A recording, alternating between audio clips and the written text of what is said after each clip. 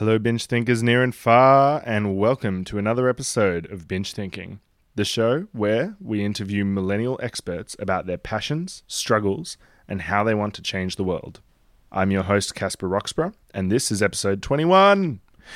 As usual, a bit of housekeeping. Firstly, thanks to friend of the show, Alex Foster, for sharing his feedback on episode 20 with Amadou Suso. We really appreciate it, and we always appreciate your feedback, so if you have any, please just let us know. As I mentioned last episode, we now have Binge Thinking stickers.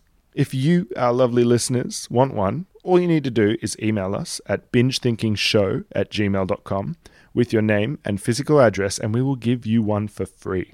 We're not going to do anything else with your address or your details. We only need it so we can mail it to you. But seriously, it's for free, so do it. You too could have your own Binge Thinking sticker to share with the world by simply emailing us at bingethinkingshow@gmail.com. You got that? Great. All right, we're all done. Okay, Samantha Hood was suggested as a guest by previous binge thinker and alumni Catherine Gerke. A bit over a month ago, I happened to see Samantha tweeting that she was in Melbourne, so we ended up doing an impromptu recording, which you're about to hear. Samantha is a 26-year-old quantum physicist from Brisbane. She is completing her PhD, which is looking at developing new solar panel technology that will be much cheaper and can be used way more than existing solar panels. Samantha is also a great communicator, and we got binge thinking about her research, women in physics, and her frustrations with pseudoscience. You'll hear Samantha explain how a solar panel works, which, let's be honest, none of us really understand, not even me, and she'll also explain how it basically replicates the process used by plants to create energy, and how her version of a solar panel that she's working on might actually lead to less reliance on batteries for storage. As always, if you enjoy the show, please subscribe via iTunes or Stitcher or your favorite podcasting app, and that way you won't miss a single episode. You can also like us on our Facebook page, Binge Thinking Podcast, and join the other 533 bingelings already there. Follow the show on Twitter, if that's your preferred thing, at binge_think, and follow me on Twitter or Instagram at CWRoxburgh. Our producer Nina is also on Twitter at NWRoxburgh, and speaking of Nina, she produced this episode, which also features music by Big Gigantic. But now, Binge Thinking presents to you, Samantha Hood.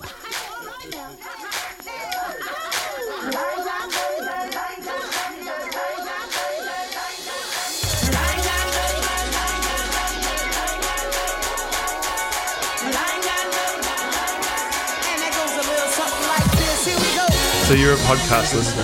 Yes, I am. What's your favourite? My favourite is a podcast called Oh No, Ross and Carrie.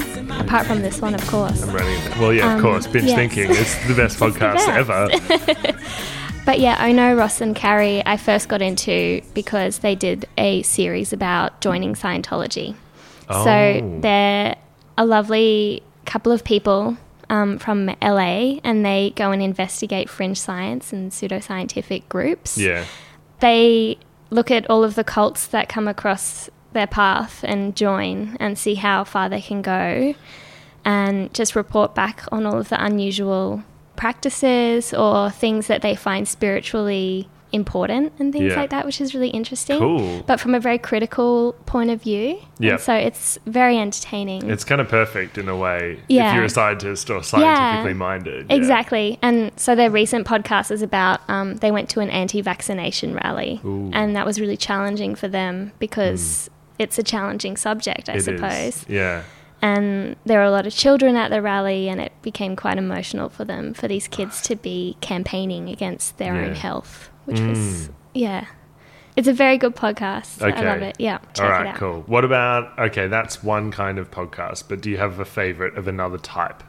Obviously, Dr. Carl on Triple J is always good to pick up every week. And going back to really old school podcasts, I will listen to the Ricky Gervais show. Yeah, right. Like once a year I'll pick that up and re-listen to them all with Carl Pilkington, because I think they're just gold. They are gold, aren't they? Yeah. So have you ever watched the animations that people did? Yeah. God damn, they're fantastic. They're so good. And that was quite early on in the podcast scene, I think. And so that was the first time where I realised how good of a medium it could be.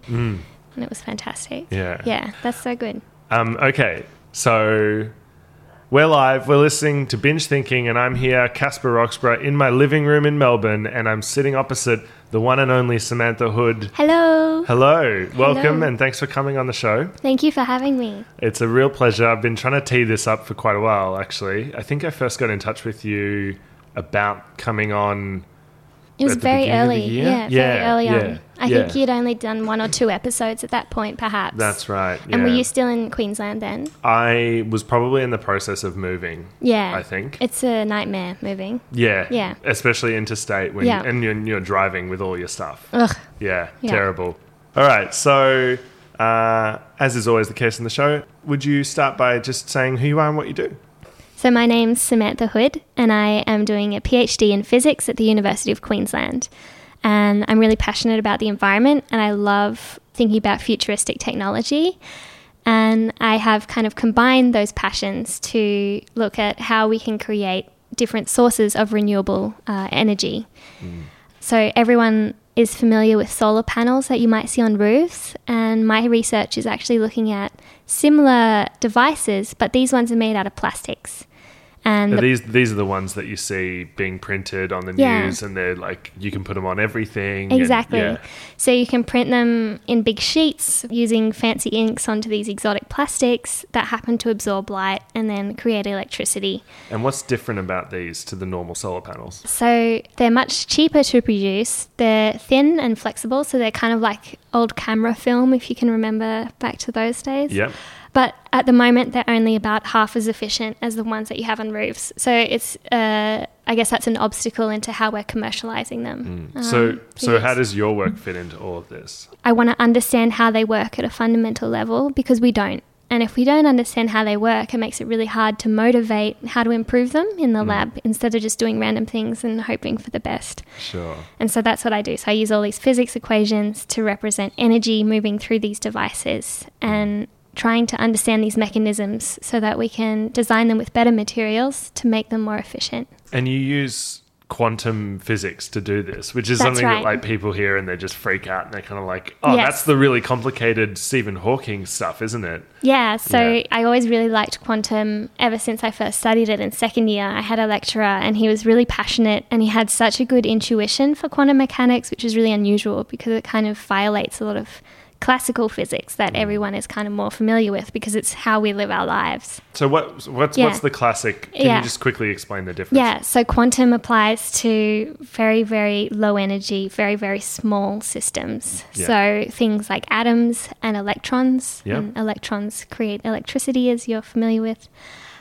Whereas classical things is things that we observe. So dropping a banana off a table, for example, could be described by classical physics. Yeah, that's the Newton's Yeah. laws, gravity and, Yep. and acceleration. Exactly, and that sort speed of stuff. and things like that. Yeah. But then you can go a step up and you get to Einstein's theory of general relativity, which And that's describes galaxies and the cosmos in general. Yeah. So there's all of these layers that have different physics to explain them. Right. And so getting back to what your Yes, research is, sorry. so you've got you work in the quantum space. That's right. So why Yeah, so if you're looking at these devices that I'm trying to improve, these solar panels? exactly. So they're made out of plastics. Mm-hmm. And if you zoom in a bit more, plastics are molecules. Yep. Molecules are collections of atoms. And Like water. yeah, exactly. Yeah, would be a molecule. Yeah. So these ones that I work with are made out of carbon and hydrogen or oxygen. So that's why they're called organic, because they're made out of the same things as us. Yep. And they kind of look like spaghetti. And that makes it a big problem because spaghetti is messy and we don't really know how to understand how electrons within these materials are behaving. So these are the things that carry that electricity that we want to get out of them. Yep. But because we're on this kind of atomic level, to do it correctly, we really need to consider it using this theory of quantum physics. Yeah. And isn't the thing about quantum physics that it's like there's all this uncertainty, like you don't know what's Exactly. going on Yeah. and it's really random. It's like the Schrodinger's cat. Yeah. And if you've ever seen the Simpsons episode where somebody falls into a vortex and there's all this weird stuff Yes. happening. I think, There's also a very good Rick and Morty episode where they have the Schrödinger cats, which I really like. That's the one where they split the universe split time. because they're screwing around with time. Yeah, because they're uncertain about their decisions. It's so good. I love Rick. He's my favorite. It's such a good show. It's very, very, very brilliant. Yeah. So your work is really just understanding how these different types of solar panels work so that we can fix them up and make them work better. Yeah. Yeah. How do you do that, though? Yeah. So my average day might look like reading papers that other people have kind of written, obviously, because that's what you need to do in science. You need to stay on top of the literature. Yeah. But more importantly, I write code. So I sit down and use these equations to represent things happening in these molecules. So it's very kind of theoretical. Yeah, and you're kind of using a computer to simulate behaviors. Yeah. Can we simulate this sort of stuff accurately? So you have to make approximations at this point because we only have a certain amount of computer power and quantum mechanics gets very complicated the more things that are in it. And so for a system like this where you have millions and millions of molecules, it becomes unfeasible to do this on a classical computer. Until we have quantum computers, I think we do need to make these kinds of approximations. Right. So a quantum computer is for doing quantum equations, basically. Yeah. So in a classical computer, the ones that you all have on your desks and your laptops and things. And in your pocket on your phone. Yeah, exactly. Yeah. Which are more powerful than the computers that sent man to the moon, which is amazing. So in these computers, they technically operate with ones and zeros. So this is binary. Yeah. So you have on or off, and these are the two states that you can have. Mm-hmm. In quantum computers, you have an additional degree of freedom, which allows you to be on or off or both at the same time. So it's just adding a third option. Yeah, so you get this extra option, which then allows you to scale up your computations quite well. However, physically realizing these systems is really difficult because quantum mechanics turns out to be very fragile. Okay. What do you mean by fragile? So if you have a nice quantum system, a typical example may be like 100,000 atoms suspended in a vacuum held up by lasers. Yeah. Okay. So they're very unusual. In this vacuum, they're also almost at absolute zero temperature. So they're very low energy. Mm-hmm. And these things will only last for, I guess, the order of a few seconds, usually. So it's really hard to kind of take that quantum awesome technology and integrate it into something that can work like a computer on such a large scale, because you have all of these things that are bumping it from the environment, like you have heat and things that are coming in. So they're just not stable, really. Exactly. They come and destroy it. Yeah, right. Yeah. And so quantum computers are a while away, but that's something that my research centre is working on, and it's probably going to be a bit of a game changer. Yeah, wicked. Yeah. So you're doing all this research, but I mean, what's this really all about for you? I think it's about trying to understand these materials on a fundamental level is really fun in terms of problem solving, because I've always loved problem solving as a kid. I love puzzles and all sorts of things. It's fun to me. But the fact that there might be a potential application for creating new technology that will help to curb our carbon emissions and things like that is really exciting to me. And these can also be manufactured at much lower temperatures than conventional solar cells, which are made of silicon. Yep. So you need to heat those up a lot, which takes a lot of energy.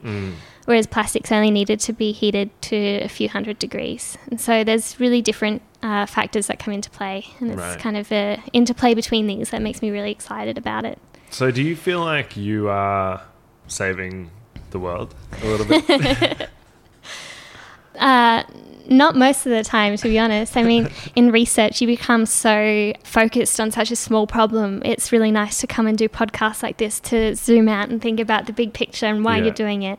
But yeah, on a day-to-day basis, I'm just worried about bugs in code or feeling inadequate, the usual. Yeah, the imposter syndrome stuff that you tend to get. Yeah. Yeah, sure. Yeah, it's so real.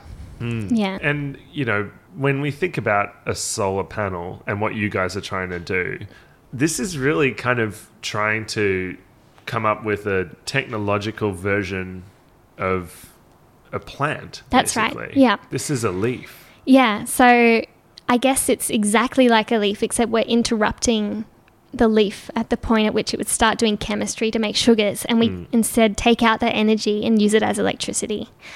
And so that's something that's really interesting, because maybe through my work on these artificial devices, maybe we'll get some kind of insight into how photosynthesis in plants and algae works. And photosynthesis is the process where a plant will take light and CO2 from the atmosphere and turn it into sugars and energy. Yeah. And so hopefully my work will shed some light on this. Yeah. I think that would be a really exciting prospect, is to make kind of artificial plants that could perhaps extract CO2 from the atmosphere, give us oxygen, use light, and convert this all into electricity that we can use. So taking it that extra step. The other cool thing about plants is that they take in the light energy from the sun, but then they're able to store it. And this is a problem with solar, as many people know. Yeah. Once you absorb those photons, you have to store it in a battery. And I'm sure every South Australian knows that batteries are expensive. Yeah. And they also have their own environmental impact, I suppose, because they use all of these precious metals and things. And so, I mean, there's so many problems to be solved.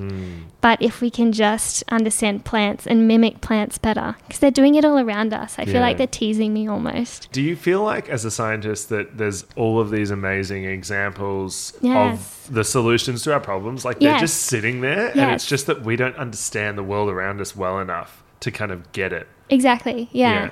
So, I mean, that's the best thing about physics, is you get to understand the world around you. And whether you like to do things like cosmology and understand how the universe came to be, or you want to understand how atoms work, or how to create new cool types of matter like superconductors.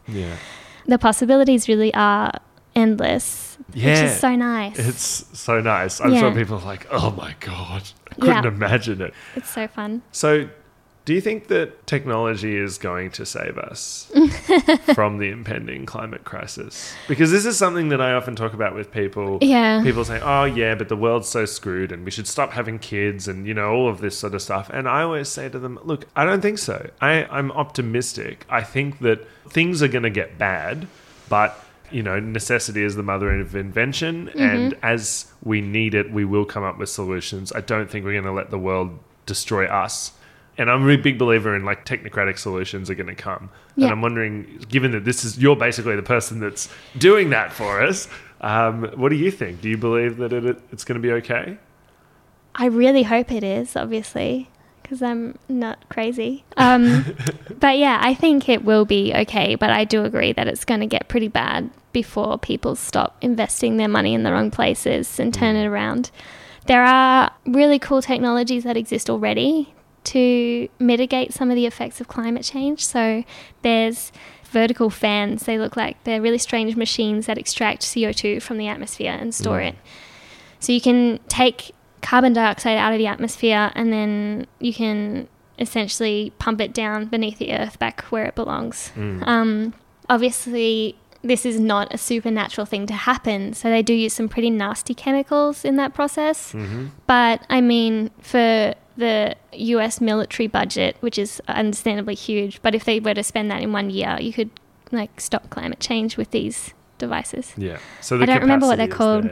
That's interesting. I was in Iceland recently, and I went to their geothermal power stations, and it was just incredible. Like, they have 100% renewable energy in Iceland.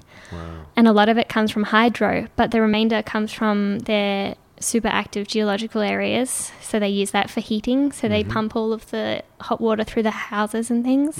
And they do use it for producing power, but they were finding that they were getting 0.4% of their emissions were CO2 or some silly low number like that, really. Silly. But then they panicked and said, this is not good enough. We need to have zero. And so they ended up capturing this carbon dioxide that was being emitted, and they essentially just made sparkling water out of it. So they soda stream. Yeah, exactly. They just used a soda stream, and then they pumped this water back down into the rock beneath the earth, where it was absorbed by, I can't remember the type of rock, like basalt maybe. It was absorbed by these certain rocks, and people were really doubtful of this working and said, oh, it'll take you like at least a few decades to get this to work. But they did it in 2 years. And now So- it's zero carbon dioxide being So used. if we were all like Iceland, Oh man, could you imagine? They've also made it illegal to pay women less than men now. I like that. Yeah. I like that a lot. They were also the only country to jail bankers in the global financial yeah, crisis. and they actually really totally revolutionized their economy after Yeah. that crisis. Yeah.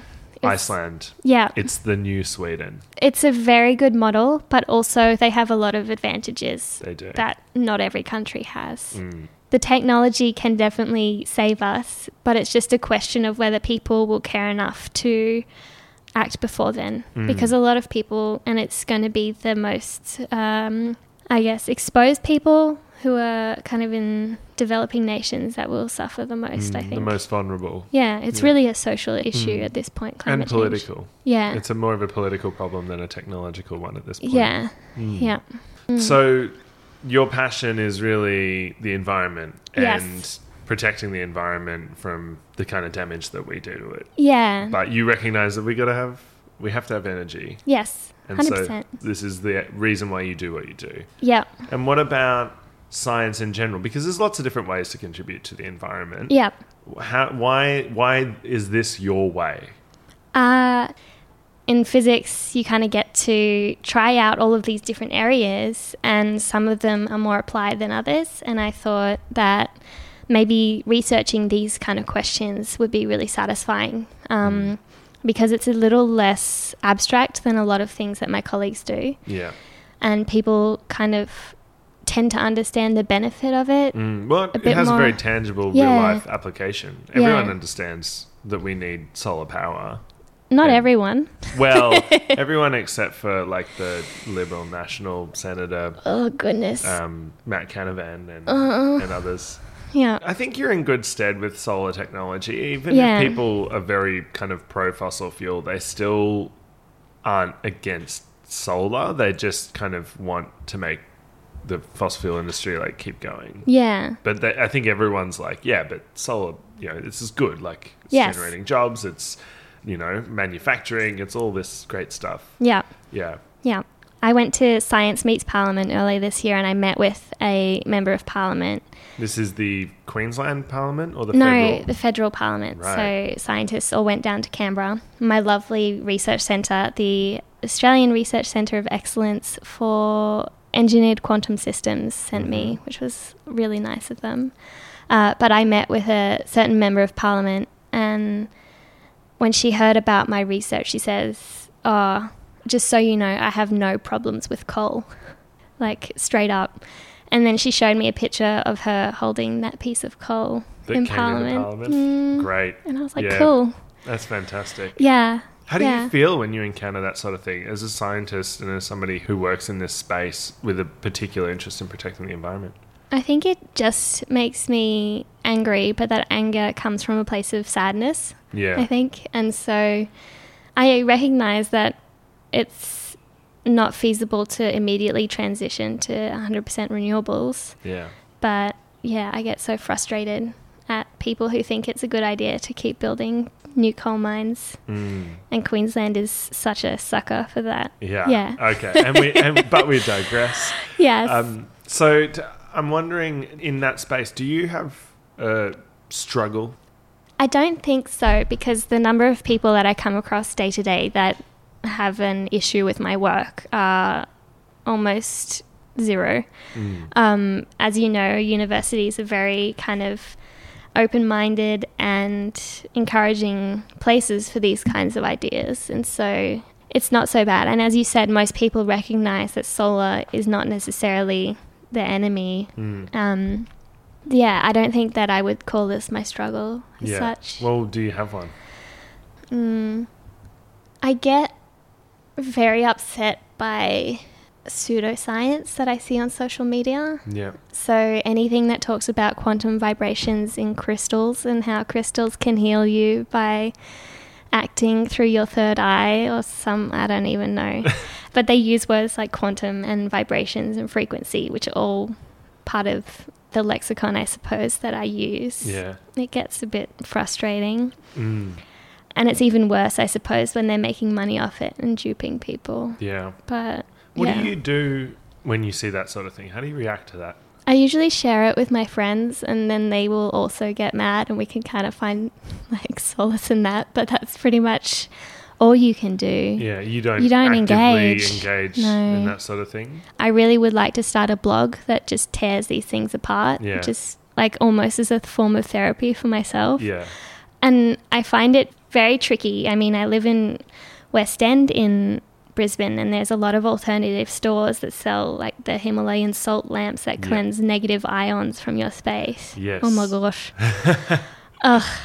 I don't know. We're here in Brunswick in Melbourne, and they sell that stuff at my local shopping centre. Yeah. Or radiation-free blah, blah, blah. And it's kind of like, light is radiation. Yeah. Can you all come down, please? Yeah. Right. So what do you think is the principal driver of these trends of pseudoscience in public discourse? I think that maybe part of it has to do with people being suspicious of science, and that science is kind of communicated in such a way that it's not for the everyday person. Yeah. And so that makes them feel either threatened or confused, and so they disengage.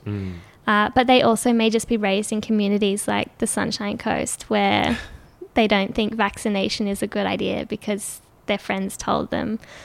And if they get information off Facebook, they'll often be in a bubble of their own, kind of an echo chamber, as we all know. Yeah.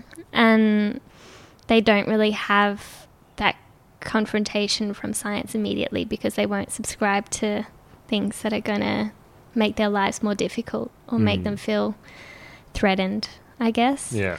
I want to ask you to tell me a little bit about your experience of being a young woman in science in Australia today. Yes. So firstly, there aren't a lot of women in physics, especially when you get to kind of the full-time academic levels where people are employed by the university. And one of these levels, for example, would be a professor. Yeah. And there are 2 women in physics at UQ currently who are professors, which is awesome. Out of? There'd be maybe 15 professors, so 2 out of 15. But last year there was 1. And so we recently doubled. Right. But now we have no women in the level below professor. Okay. The first woman to become a professor of physics in Australia was Helena Rubinstein Dunlop, and she works at the School of Maths and Physics at UQ. Yep. But she became a professor in the year 2000. Right. And she was the first one. The first. In Australia. That's astounding. Yeah. Right. Yeah. So we've got a lot to improve on. So what's going on here? I think the system's a little broken in that it was designed a long time ago and it kind of hasn't really adapted to be an inclusive workplace. So can you describe what you mean by the system? So a lot of expectations, I suppose, of you as a researcher don't account for any kind of caring roles that you may have, whether that's caring for your parents or kids or whatever. And also the way that people get promoted is often a little biased in that the selection committees aren't diverse themselves. Okay. And so people will tend to promote people who are like them because they understand the journey. And they're relatable. Exactly. Yeah. And so even that can be really tricky. Okay. It's much better in Victoria, for example. In what way? So in Victoria, this is kind of contentious, but you're allowed to advertise for positions that are exclusively for female candidates. Okay. Yes. Right. And so you can say, like the University of Melbourne's done this several times, and they did it about a month ago for a senior lecturer in astronomy, saying only female candidates will be considered. Okay. Whereas this is actually not legal in Queensland. Okay. You're not allowed to say, we will only consider female candidates. And this is kind of tricky because it's a very definitive measure that people are using to try and get women in. And it can make people feel very threatened, which is understandable. I mean, it makes sense. If you were a young male researcher, you'd worked hard, you'd done everything you needed to do. There's a limited amount of jobs you can apply for in the country. But you're not allowed to apply for these ones because of your gender. You know. And so, yeah, there's a bit of debate in the community, I guess, in Australia, whether this is a good thing because it can give people I think it's a legitimate reason to be angry about these kind of quotas, I suppose. Yeah. And so quota has become a bit of a dirty word. And I think it's a really interesting discussion. And I think it's cool that the University of Melbourne is giving it a go. And I think they won't have to do it forever. So once they have a certain amount of women at the top, then the system hopefully will kind of fix themselves, assuming that they do make some systematic changes or have made those, such as having meetings in times where you're not trying to pick up your kids from school and offering parental leave, not just maternal leave, allowing males to take on that blessing of raising children. Yeah, absolutely. And things like that, yeah. Yeah, and which is something that I think doesn't seem to be getting the attention it should be. Yeah. And I mean, this is just talking about getting more women into academia, but we also need to be looking at other kinds of diversity and making sure it's accessible to everyone. So whether that's people with disabilities or like we don't have any Aboriginal Torres Strait Islander people in physics at UQ, and it's really sad because they're the world's first astronomers. Like it's amazing. But yeah, just making sure that we encourage all of the diversity, because when you have that kind of work environment, the quality is so much better. Much richer, more rewarding for individuals, and exactly, and it furthers the whole endeavour of the study and the effort. That's right. Is there something about being a young person or being a young physicist, a young theoretical physicist, a young theoretical physicist that works in solar panel technology and quantum mechanics and all the stuff that you do? Is there something about that that gives you a particular perspective on your industry? That's a very good question. I think that being passionate about the environment definitely plays into that. I mean, ever since I can remember, people have been worried about climate change, for example. And so that really obviously motivates me and terrifies me. It's so existential. It gets so existential so quickly. So I think valuing the environment definitely plays into it, because I've never thought twice about that being something that I'm worried about. So you think that young physicists or young scientists are characterized by being kind of very concerned about climate change in a way that maybe the older people aren't? I think the older people probably still would be, because they're incredibly educated. Like, they're so overeducated, it's insane. I mean, there's lots of events that are aimed at youth scientists, I suppose, so that definitely helps. But in terms of the attitudes that you have to your work, I don't think there's much of a difference, because so many of the physicists that I work with who are older than 40, they act like children. Yeah, right. Yeah, like they never grew up. They're just so energetic. They're excited because they're doing what they love. Are they a little wacky scientists? Yes. What is it, Doc, and Back to the Future? Exactly. Yeah. Yeah. And they are very engaged on things like social media. They know how it works. They understand. A lot of them have kids, so they have understanding through that. And I think just their passion makes them seem very youthful. So I don't actually know if there's too much of a difference between us, which is really nice. Yeah, that is nice. Yeah. Is there anything that you'd change about physics or about research? I think working to make a more diverse environment is the most important thing for physics at the moment.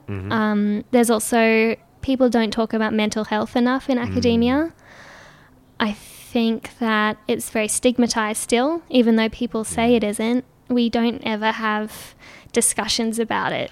And it's really not hard to find examples of mental illness in your work. I find this really fascinating in my experience, because it seems to be everywhere. Even the most successful senior people are struggling with the anxiety and the stress and sometimes depression that comes with just the enormous amount of responsibilities that they have. Yeah, and the lack of support networks and things like that. Yeah. So, yeah, actually, I think that's a really big one, and I think it really does affect everyone at the end of the day, whether or not you suffer from it personally or not. Yeah. That's the problem. All right, well, I have one more question, because I'm just really curious about this. Can you summarize your research to me in one sentence? Yes. I use physics to research plastic solar technology so that we can create cheaper, flexible, and more commercializable renewable energy sources. Nice. Yeah. That's very good. All right. Well, look, I think we'll leave it there.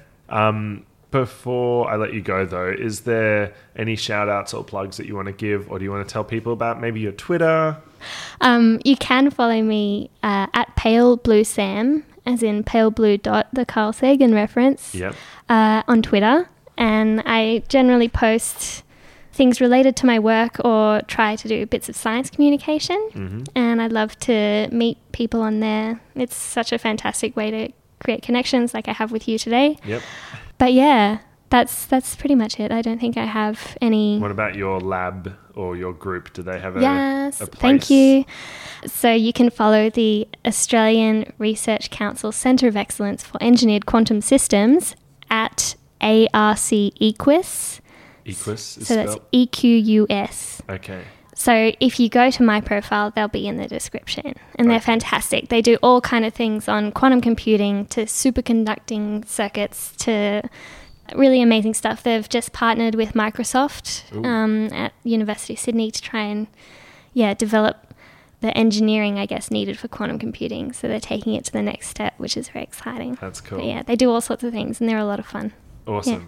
All right. Well, Sam, thank you so much for coming on to Binge Thinking. Thank you for having me. Thank you, everyone, for listening. Thank I'm you. Casper Oxborough, and peace out. Bye.